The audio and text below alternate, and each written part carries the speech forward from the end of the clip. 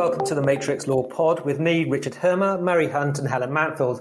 And we're going to be joined in a moment by Professor David Cole, Legal Director of the American Civil Liberties Union. Now, if you can remember as far back as the days in which we were actually allowed to meet our friends for coffee and conversation, then you may have had the same experience as me, in which, try as hard as you may, no conversation about politics could last more than 2 minutes without somebody mentioning the T word. Indeed, I'm not sure we've broken that rule in our podcasts, even when the subject has been the impact on the rule of law in Hungary or, say, India, or where we've been considering the impact of data tracking. The spectre of Donald Trump has loomed large in the background. Now, in this pod, we're going to address the issue directly and turn to the United States and examine its response to the COVID crisis and what it tells us, not simply about the strength of rule of law there, but what the consequences of the US experience might be for the rest of us and the international legal order. Now, inevitably, much of that conversation will focus on the impact of one individual, but we don't want to lose sight of what's perhaps more important to understand, namely the social, political and economic movement that propelled him into the most powerful office on the planet in the first place. The United States is a source of huge fascination to all of us interested in international human rights. It's always presented as a paradox. On the one hand, it has been the propeller for much of the international human rights law framework. It has, through government and indeed non-governmental organisations, promoted the protection and enforcement of universal human rights with a power and effectiveness that no other country could wield. Indeed, much of the international order has now depended upon US engagement. As Samantha Power has brilliantly illustrated in her book, A Problem from Hell, mere abstention by the United States in an international human rights crisis can lead, in effect, to greenlighting of genocide and crimes against humanity. On the other hand, though, throughout its modern history at least, the United States have been responsible for acts that have, to put it neutrally, undermined the very fabric of international law, whether through unjustified invasions of other countries, Iraq just being the latest of a rather undistinguished list, to propping up dictatorships with appalling human rights records, to withdraw from international treaties such as the Paris Agreement, and as we've seen in recent weeks, open hostility to international organisations that have the temerity to criticise it or threaten its sovereignty. What we want to explore today are really two aspects of the US body politics themed through this prism of its reaction to the COVID crisis. The first looking at the United States domestically, how respect for rule of the law and its institutions is faring, and what the responses to the crisis tell us about its future. And secondly, what are we learning through this crisis about the role of the United States in the international order? And what does it tell us of how the world might look if the Republicans retain the White House and the Senate this coming November? Joining us to help Mary, Helen and I navigate these issues is Professor David Cole, National Legal Director of the American Civil Liberties Union, the ACLU, the United States' most well-known and longest established civil liberties NGO. Before taking up his current role, David had an illustrious career in human rights, spanning a number of fields. A lawyer taking on groundbreaking cases for the Centre of Constitutional Rights, an academic, most recently Professor of Law and Public Policy at Georgetown, and also one of the most thoughtful and insightful writers in books and essays on law and international affairs, not least responses to terrorism in the post-9/11 world. David's essays in the New York Review of Books are always the first articles I turn to and present as some of the most important contributions on the rule of law and responses to terror in print. David, we are delighted you could join us here. Thanks for having me. Can I start domestically, as I said? Now, in the United Kingdom, we've only had really rather recent experience of what devolved and regional power looks like. The United States is markedly different. We see a federal response from the administration and federal agencies, such as the CDC, to this crisis, but also separate and, on occasion, what appear to be conflicting responses from state governors and indeed on a local level down to kind of local mayors. Can you help describe for the uninitiated in Britain what's going on here constitutionally? Who has the power to regulate in response to this crisis? So, it's a complicated system that we have. The president doesn't understand it. He asserted absolute authority at some point to open up the country, but in fact, he has no such authority. We have a very devolved system of power in which states exercise plenary authority over policing, over public health, and the like with respect to their citizens. We have a federal government, and the federal government can act. Congress can legislate for problems of national scope, but they cannot require state officials to carry out federal mandates. They have to carry them out themselves. So, for example, immigration law, many states and many localities have said, we will not enforce federal immigration law. We think it undermines our ability to enforce our own laws. And that's perfectly within their prerogative because it's a federal law. The federal government can send out federal officials to arrest immigrants, but it cannot require state police or city police to arrest an immigrant for being out of status. So it is a very devolved system, and that poses some challenges when you have a challenge like this, which is really requires in many ways a nationwide response. David, can I just take you up on this point that we watched with some astonishment when Trump said he had absolute authority? Even those of us who are not top experts on the US Constitution didn't think that was how it worked. But we also know that you have a more overtly politicized judiciary than we have in this country. I mean, how likely, if that were to be tested, would the courts be to say, no, you do not, and these are the limits of federal authority and presidential authority? That's an interesting question. It's always risky to predict, but the principle of devolved power, that the states have a certain set of authorities that the federal government cannot commandeer, is a very strongly held principle among the very conservative justices who would otherwise be inclined to support President Trump. So it would be a test of their principles against their politics. So they're all great proponents of the concept of state rights. They are, but I would also say that Trump, as Trump often does, and sorry, we've now used the T word, but as Trump often does, he backed off. He makes these extraordinary and really ignorant assertions of authority, but he doesn't actually take action based upon them. At some point, somebody says to him, wait a minute, Mr. President, you don't actually have that authority. You can't do that. And then he backs off. So, in fact, he has not compelled anybody to reopen. But what he can do, and what presidents have always done, is sort of set a tone. And many governors will follow the tone that the president sets. They'd, be just as happy to sort of put the responsibility on the guy in Washington and follow his lead. And so, he's now been sending very mixed messages. He's now, the CDC, our public health people are saying, you shouldn't reopen. You shouldn't lift shelter-in-place laws until you've had 14 days of declining incidents.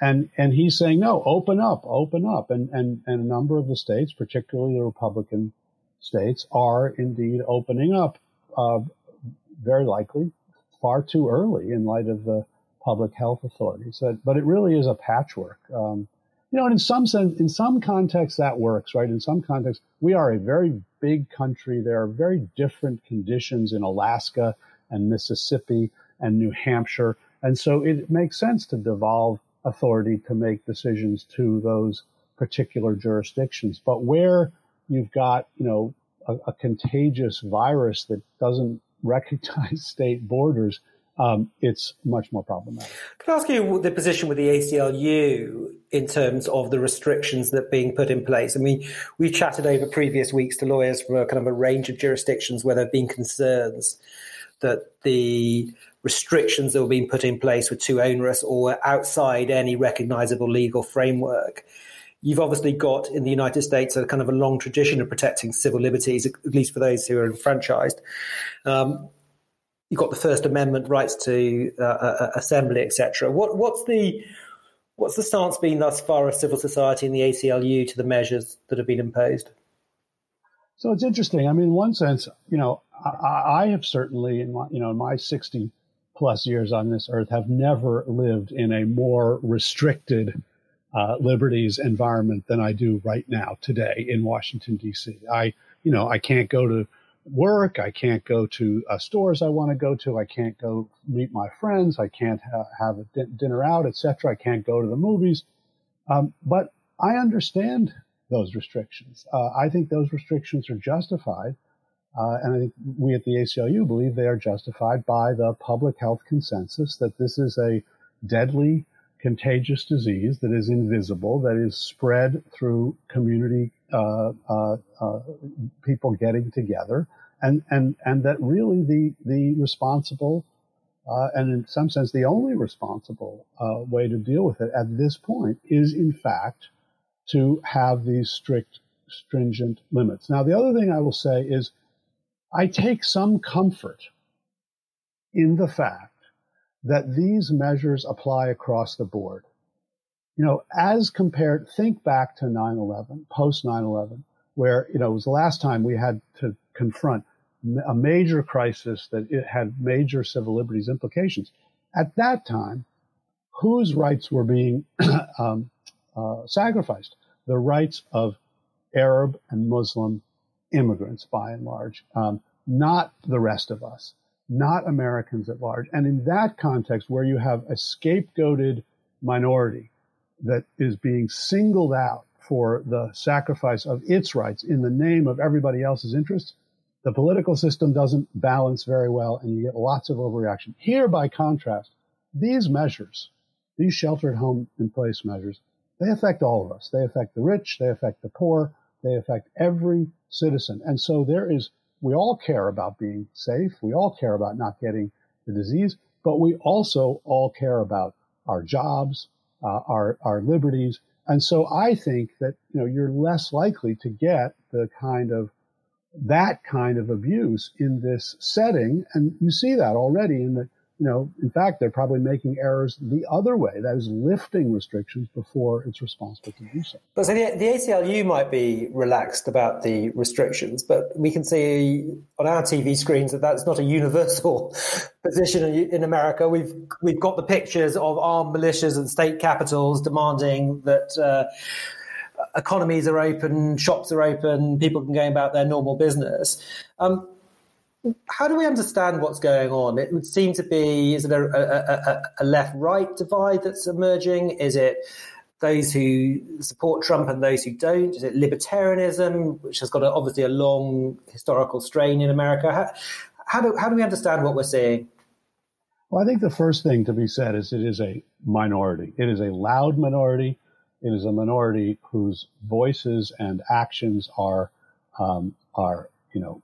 multiplied through social media. So, I think people have a greater sense of what it portends than what it actually represents. So when you look at polls, the vast majority of Americans, both Democrat and Republican, agree that the shelter-in-place rules make sense. And even in those states where Republican governors have kind of followed Trump's lead and said, I'm going to open up, you're not seeing a lot of people going out. You're seeing mostly people staying in and not, in fact, going out because they recognize that these are legitimate. Those groups, by and large, seem to be the libertarian / extreme right / white supremacist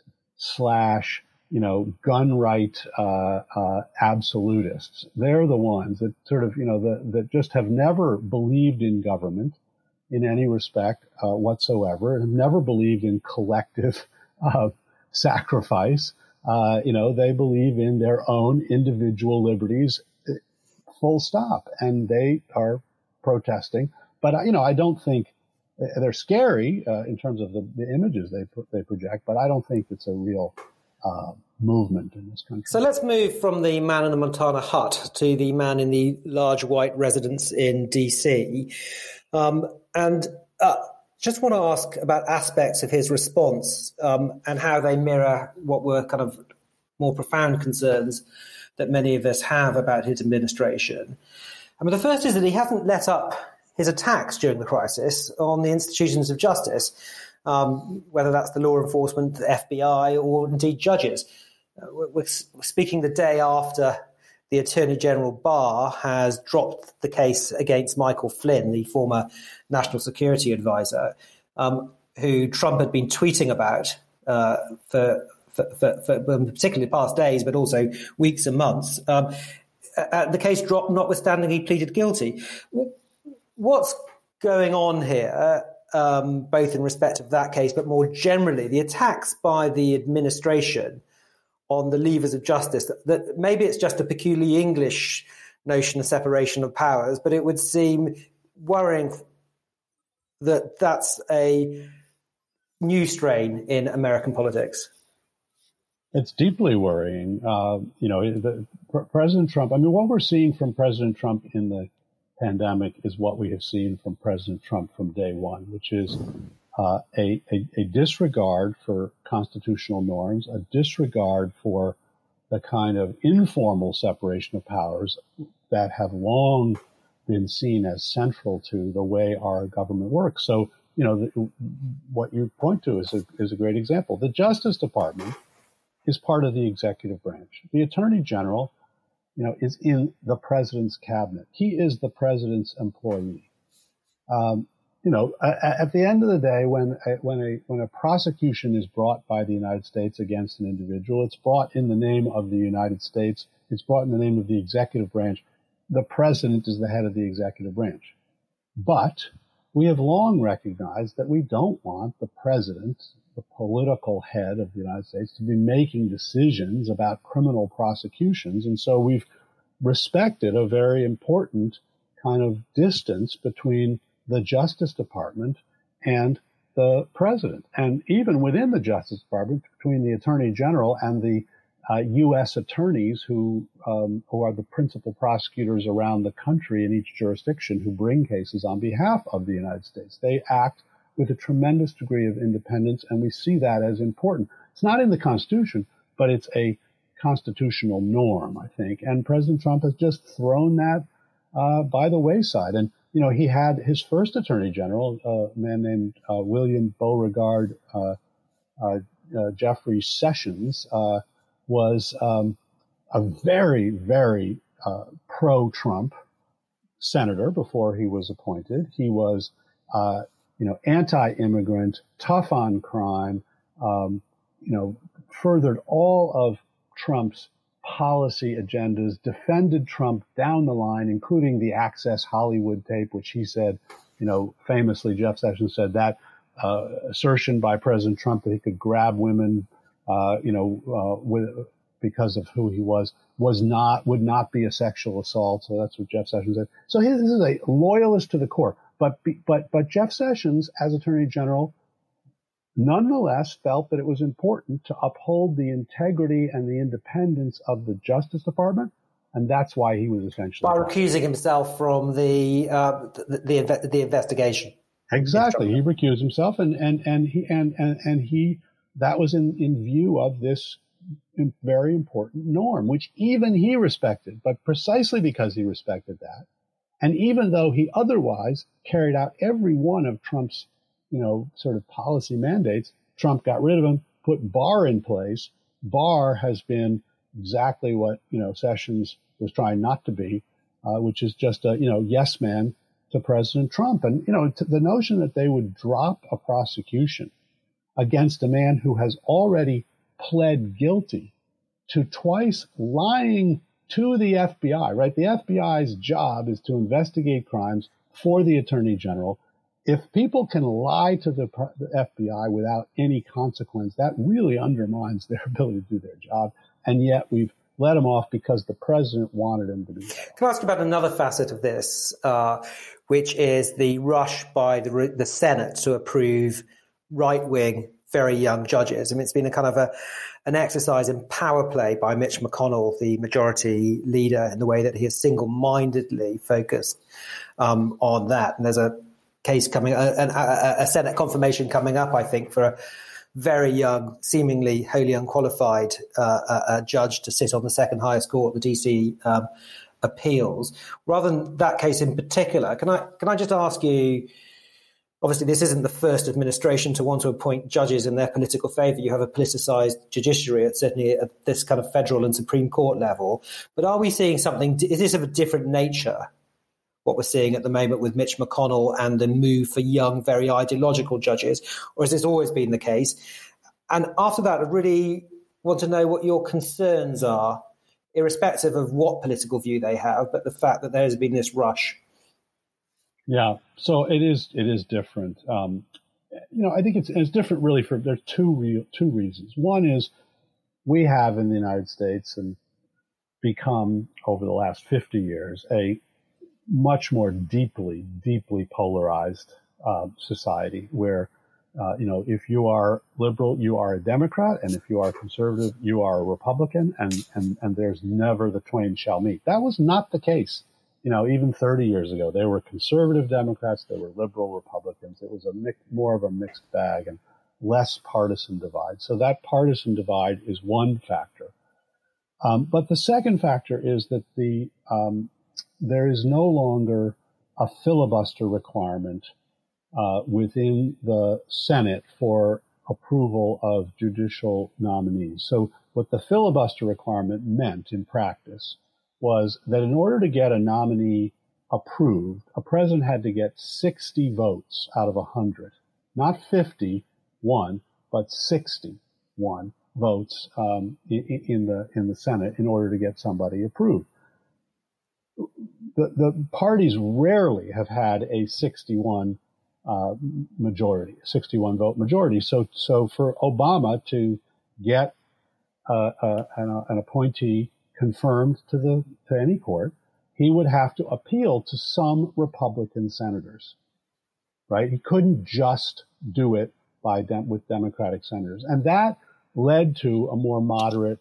It was a moderating influence. You also had a tradition of deference to state senators in terms of they could essentially nix certain nominees. And so if you were in a state with two Democratic senators and you had a Republican president, he had to actually talk to the Democratic senators and ask them, could you live with this person? I know it's not the person you would pick, but could you live with them? And, and that also had a moderating influence.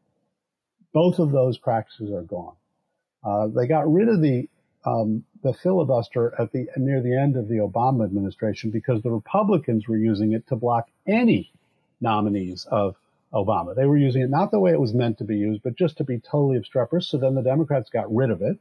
It's now gone.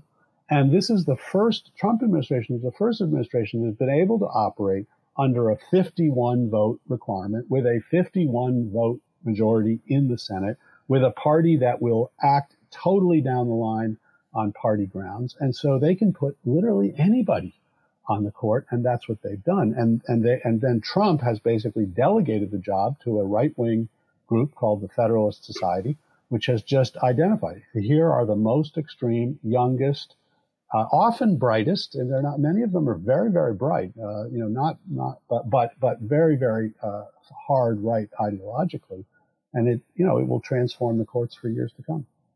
David, can I just pick up on your point about polarization and democratic populism? It's been quite hard to keep track of the number of different assaults on the rule of law that have been emanating from the president's office over the last few years. But I'm quite interested in this phenomenon, the Republicans for the Rule of Law group emerging, which seem to be also quite well funded and quite high profile. And I'm just wondering from a distance whether the assaults have been so outrageous in some ways that perhaps they are paradoxically building some basis for a future cross-party consensus about the importance of some of these things. Or is that sort of grasping for shreds of comfort?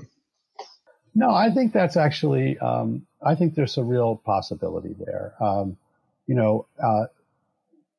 If you look at the sort of the Republicans for the rule of law tend to be a group of Republicans who are very strong conservatives, but just cannot abide by the kind of narcissism, the norm throwing out, the populism that President Trump represents. He is not a conservative with a small c. He is populist with a big P and mostly a narcissist with a big N. And so you've seen, if you look at the op-ed pages, for example, the Washington Post and the New York Times, which have conservative columnists who were, pro-Reagan, pro-Bush, anti-Obama, virtually all of the conservative columnists are against Trump. They are some of his harshest critics. David Frum, Michael Gerson, Bill Kristol. These were leading lights of the conservatives and parties, George Will, and they are highly critical of President Trump. So there is a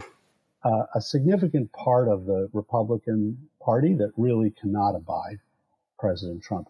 Whether this will lead to some kind of consensus about the importance of these norms and the importance of the rule of law, and I think the answer will be we'll find the answer in November, because if the American people throw him out and vote in, and we see a blue wave and vote in return the Democrats to the House, but also take the Senate and vote in Joe Biden, I think that will be seen as a rejection of what President Trump stood for. If, by contrast, the American people reelect the president, then we are essentially doubling down. Then we are saying, go for it. And there will then be no constraints on what President Trump will do, because he can't even run for reelection.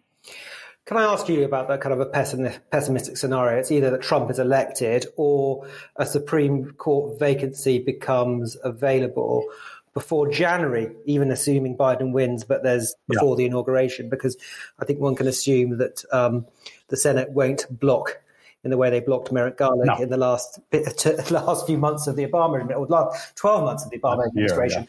Yeah. So let's assume that were to happen, and it entrenches a conservative majority. Another very right-wing young justice is placed on the court in the context of an increasingly right-wing young judiciary across the federal bench more generally. How does that play out from a respect from the rule of law perspective in a country where in the last the last 6 elections, the Democrats have won a majority of votes. So the majority of voters are not voting for the governing party who is appointing judges, and which the demographics in America long-term again look towards kind of a more growing progressive base.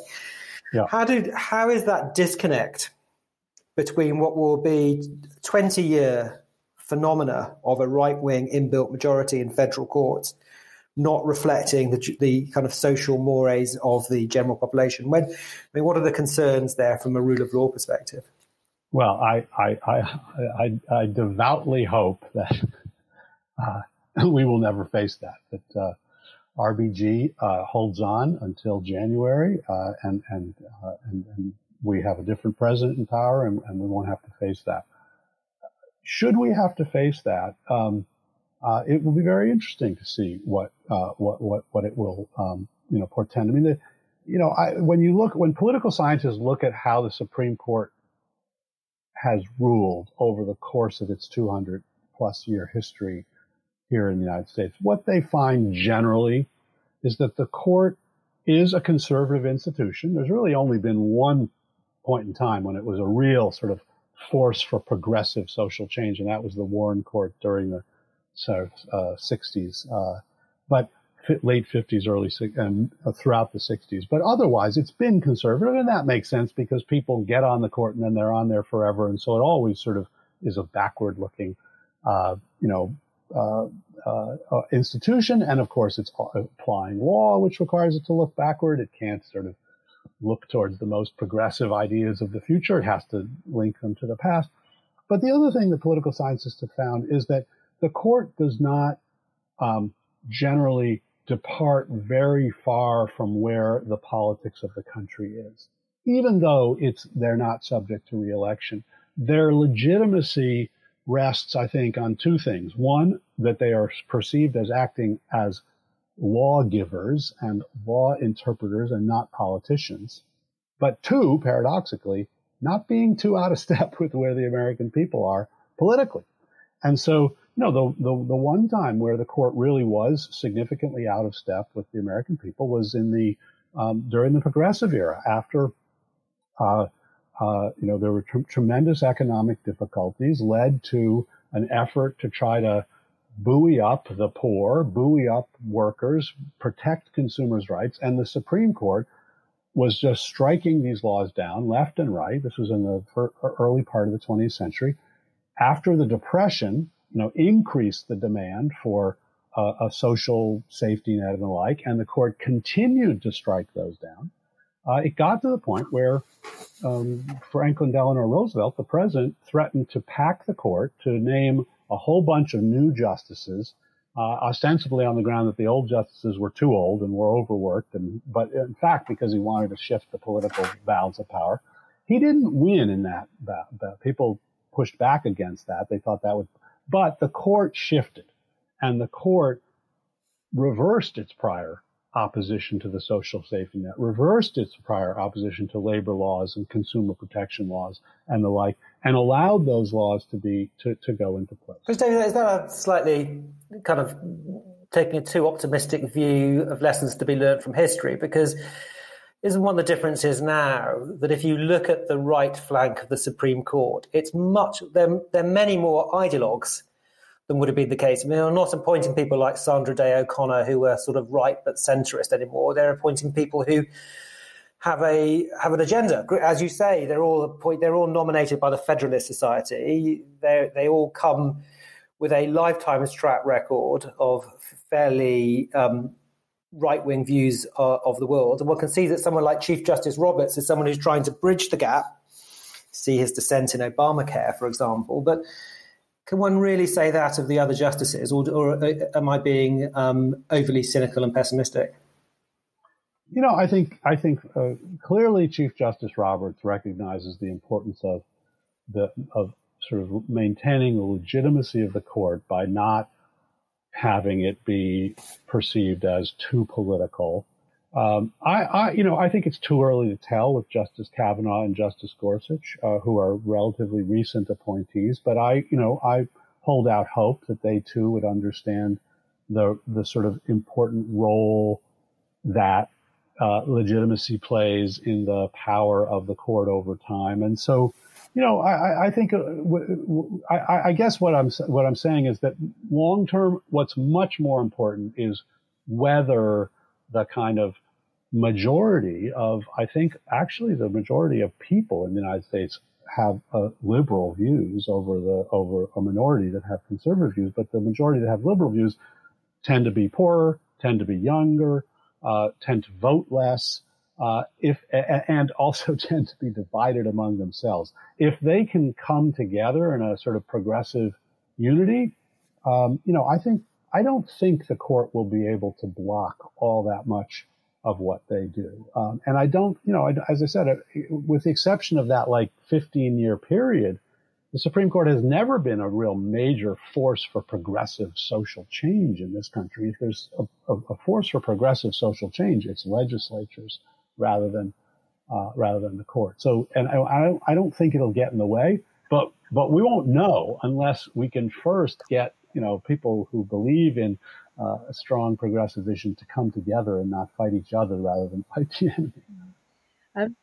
David, you I know from your book Engines of Liberty, you believe in the ability of people to forge alliances, progressive and unprogressive, but that's a kind of rallying call. You could bring people together, overcome your differences, recognize what's important. But in my more pessimistic moments, I do wonder whether the divides in American society have become so great and the trust in institutions and information coming from government has become so profound that whoever wins in November, that may be something it's very hard to mend. I mean, what do you think about that? I think that's a real a legitimate concern. There's a fantastic book that came out just this past few months by a guy named Ezra Klein called Why We Are Polarized, which is an incredible review of just how the United States has come to this deep polarized position, and how once you come to that position, anyone who tries to break from it, has hell to pay. that the way to succeed is by being more partisan than the next guy, not by trying to bridge the gap. Those who try to bridge the gap get punished. And that's what I think what you're seeing in the Republican Party now. I think there are a lot of Republicans who really don't like Trump, but they know that if they are seen as breaking from the party and standing out on their own, they're very likely to be attacked, and to lose their seat.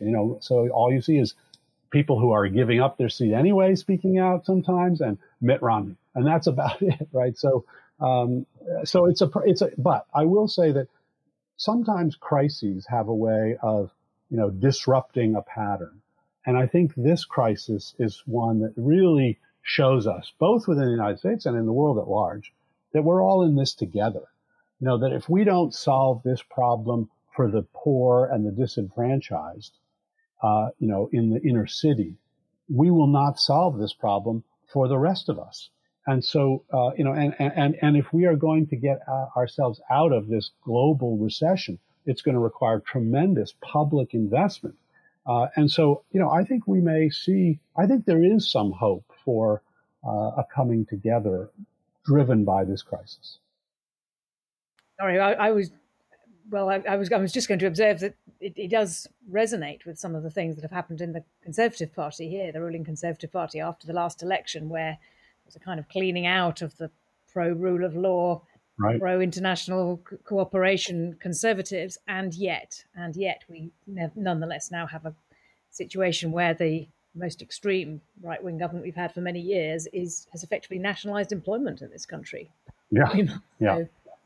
Necessity, the mother of invention. Can I turn to the international picture? And we see across the globe, really, a reaction from lots of nations, which is kind of pull up the drawbridges. And there's nowhere that's been more apparent than that than America, with the kind of slogans of America First, which seems to be America First and America Last. At the same time, it's undermining international responses to the COVID crisis, not least in its criticisms of the WHO. We see China trying to fill a void in terms of international leadership. From your perspective of someone who thinks deeply about international human rights, what are your concerns and thoughts as to what we're seeing in this global picture? Well, I think it's deeply concerning. I mean, it's been, the Trump administration's approach towards the international legal order has been concerning from day one. And now it's just all that much more important and much more disturbing that he has taken that approach. I mean, we have essentially bowed out. We have bowed out of the international legal order in any meaningful way, except as a violator, but not as a norm reinforcer in any way, shape, or form. And as your introduction suggests, our history is not perfect, but I do think that I feel more comfortable with our seeking to being one of the countries that promotes human rights around the world and really tries to do that, than our stepping back and creating a vacuum into which we invite China to come in. Because no matter how problematic you may think the American history is in terms of human rights and the rule of law, China is a lot worse, right? So I don't think you can let the perfect be the enemy of the good, and I think that in fact we were not perfect, but we did more good than bad in terms of advancing and expanding human rights, but we've now abandoned that. I will say, and in this time, right, when you have a global pandemic that's going to have global implications that we will be living with for the rest of our lives, we need an internationally coordinated strategy at the same time as everyone is so afraid that they're, circling the wagons and wanting to protect, their own people first and, screw the rest of them. So it's all the more important that we have some kind of institutions that we can trust, like the WHO, to think about this in a not parochial way, because this is not a parochial disease. I mean, even if the Democrats win in November, Biden takes the presidency, in terms of engaging the US body politics in international affairs? I mean, is the genie out of the bottle? I mean, is it something that can we see once again America sort of taking the lead in promotion of the International Criminal Court, or re-signing up for the Paris Agreement and its successors, or is that era of American leadership over? I don't know. I think that remains to be seen. I don't think there's ever been a kind of groundswell of support in the U.S. any more than in the U.K. for, international law and international institutions. I think, it's been more a grass tops kind of effort than a grassroots effort from day one. Those grass tops still understand the value.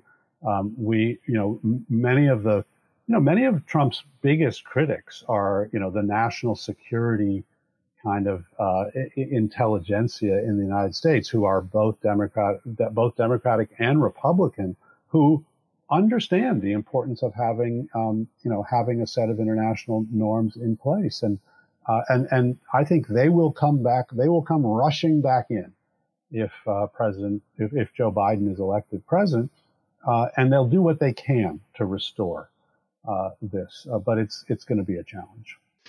David, can I just follow up on that thought about how to make the most of this? If this is a sort of reset moment, as you described it, this sort of we're all in this together, internationally and globally, because it's a real challenge for the UK. This has all happened whilst we're frantically trying to negotiate an agreement with the EU about the future relationship. And when the sort of fog begins to clear post-immediate crisis on COVID, there's clearly going to be an absolute imperative to re-engage with multilateral institutions and so on. But at the same time, to engage grassroots in why those multilateral institutions matter.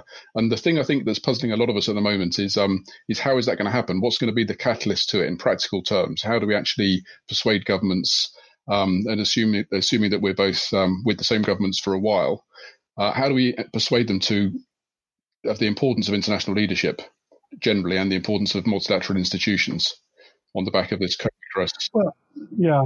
Well, it's a great question. But I do think that this crisis has underscored the importance of real leadership, not populist pandering, but real leadership. And, the leaders that people are looking to as sort of they're doing it well, Angela Merkel or the New Zealand, Australia, there are places that have been doing it well. And then they always, contrast them with Donald Trump, Boris Johnson, these sort of populist panderers. And so, I think that my hope is that this crisis sort of brings a recognition that our leaders need to be actual leaders. They need to work together. They can't just play to the base.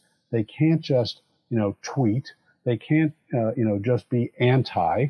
They have to be engaged, and we're not going to solve the problem if we don't. I mean, the economic fallout of this is as we see, global.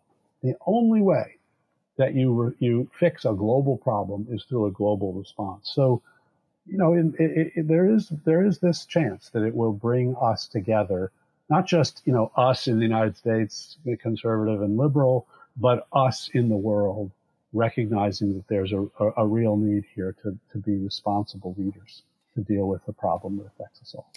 David, as I said at the beginning, I've been reading your work for many years and your essays on the response to 9/11 and what was a seminal book for us, which is the Torture Memos that you wrote. I used it in court cases on UK's responses and the way we got caught up with the Americans post 9/11. And one question that constantly I think about, and you're almost the perfect person for me to ask you, it's a question that toyed in my mind for a long time, which is, what was the impact of President Obama's decision very early on in his administration not to prosecute those responsible for the administration's endorsement of the CIA program of secret prisons and the use of extreme torture methods, which you amongst others, brought to public attention. And now we also, 18 months ago, we saw in detail in the Senate committee's summary of their investigation. And we live in a world in which there was no prosecution for that, no accountability, effectively impunity at such a level that the two lawyers responsible for the torture memos, of those, one is now a federal judge and the other a professor at UC Berkeley. Would America look very different if Obama had made a different decision and there had been public accountability for what appear to be high crimes? Yeah. I don't know. It's alternative history. I don't know what consequence that would have had for the broader set of issues that we have seen beset us since 2016, which I think were a response, in large part, a response to our first black president.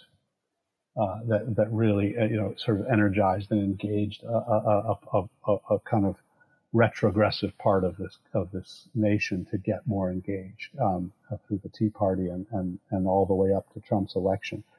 That I don't think would have been changed by the accountability for the torture that we inflicted on people after 9/11. But I from the beginning argued for the importance of accountability. Prosecution is not the only way to have accountability. I think prosecution would have been extraordinarily difficult because, there were Justice Department memos that said that it was okay because, the Attorney General was behind it. And so, how do you actually prosecute the underlings when the people in charge have said, go ahead and do it? But the thing was, we never had a real kind of, we didn't have a moment of accountability until, that is, we had the Senate Intelligence Committee report. And I actually think the Senate Intelligence Committee report is hugely important. And I do think that the struggle over torture and the rule of law in this country, after, when it became known what was going on, leading up to the Senate Intelligence Committee report, which was a profound critique of what happened, is a form of accountability. And it means that it will be harder the next time around to engage in this kind of conduct. Trump has done a lot of terrible things. We have not heard any allegations of him authorizing torture. I think there is a way in which we kind of, in a ultimately forced some accountability out of the system. John Yoo, one of the authors of the memo, who you say is a professor at UC Berkeley, it's true he's a professor at UC Berkeley, but he's a professor at UC Berkeley because he had a tenured position at UC Berkeley before he went into the government, and then he went back to that position. And no other law school will hire him. But he still writes editorials in the New York Times on a range of subjects. Well, we believe in freedom of speech, even for people who... Can I ask you the last T question related to the rule of law from me, which is on a slightly more kind of metaphysical level, really, about Trump and the rule of law. Because here we have somebody in the most powerful position in the world, the most prominent politician in the world, and he's also perhaps the most brazen liar that one has ever kind of come across in a political position. I mean, politicians have always lied, but this is on a different scale and of a different nature. Now, he's obviously been doing it during the crisis. You can pick any example, saying he was joking when he was talking about injections of disinfectants. And he's obviously done it throughout his time in the administration from day one when he was talking about the crowds on the inauguration. And it, certainly for me, I find it challenging. It's bewildering, it's discombobulating, it kind of almost plays with one's sense of reality. What's your take on how that might impact? I mean, generally for how one sees politics and how people see politics, but rule of law as well. So I think it's a symptom of our polarization. He can get away with as many lies as he can get away with because we live in a world in which there is Fox News view of the world in which he never lies, and MSNBC's view of the world in which he always lies.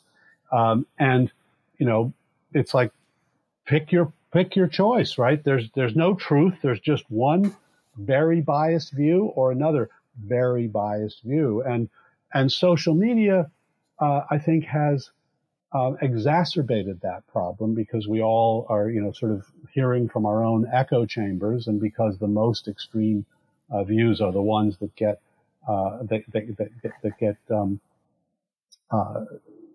amplified, and because I think at one point we thought the response to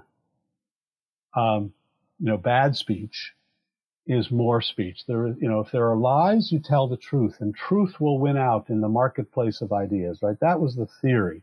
And then, and I think that actually worked to some degree. It's roughly, not perfectly, but nothing is perfect about humankind, but it roughly worked. But, and until we democratized, ironically, until we democratized access to voice through social media and the internet, at which point there's very little editorial judgment being exercised, and it's just the herd, and the herd can be driven by all kinds of things other than truth. And so I think it's a deep, deep problem, and it's a deep problem for our democracy because at the end of the day, our democracy turns on our at least agreeing on the facts and then disagreeing about what's the best way to respond to the facts. But when we can't even agree on the facts, then how can you and we have no trusted sort of authority to look to try to figure out what's right, what's wrong, what's truthful, what's false. It gets very, very difficult to have an engaged democratic dialogue. But here's what I'll say. Coming back, as I guess this is my theme here, right? There is hope, and I think there is hope because, boy, never more than now should people recognize the importance of getting beyond, sound bites and disinformation and getting to truth. When you're dealing with an enemy that is as deadly as the coronavirus, you can't be in the business of just tweeting anymore. You have to be in the business of responsible, fact-based decision making. And so again, there's hope that this crisis will cause people to recognize that this new medium and the kind of polarization that it has brought has real cost. David, that's a brilliant and insightful point on which to draw it to a close. But before you go, I've got two short questions for you, both very straightforward. First one's this, and you can only answer in one word. Who's going to win in November? Biden. Right answer, I hope. Of course, if you asked me that 4 or 5 years ago, I would have said Clinton with just as much certainty. As would we, and we would have said would still be in Europe. Then finally, a book recommendation. We're asking everybody who comes on the podcast for a recommendation to read in the event that you get some time during lockdown. What's yours? Well, reading has been, my savior during this lockdown. I never more than now do I need something that takes me out of the moment and into some other world. And two fantastic books that I've read during the lockdown. One is called Heavy, by Kiese Laymon, and it's Kieselamon, Heavy. It's a memoir by a young black man who grew up poor in Mississippi with a single mother who was getting her doctorate, actually, in some, I can't remember in what.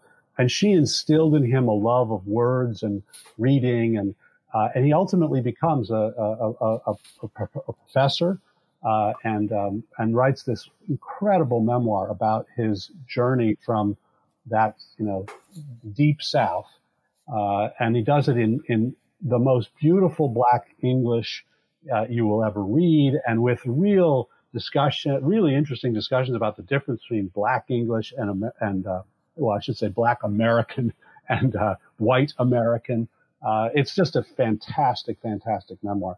And then the second is a novel called The Guest Book by Sarah Blake, which is a very different perspective on life in America. It's a novel, it's a 3-generation novel about a upper crust WASP family living on the Upper East Side in New York who owns an island in Maine, and about the various secrets in their very tight lives that ultimately get disclosed. Really, really beautifully written, a very powerful book as well. And both of them just take you out of this moment and into a very different world. And boy, do we need that. David, it's been a pleasure speaking with you. Thank you so much for joining us. Thanks for having me. Bye-bye.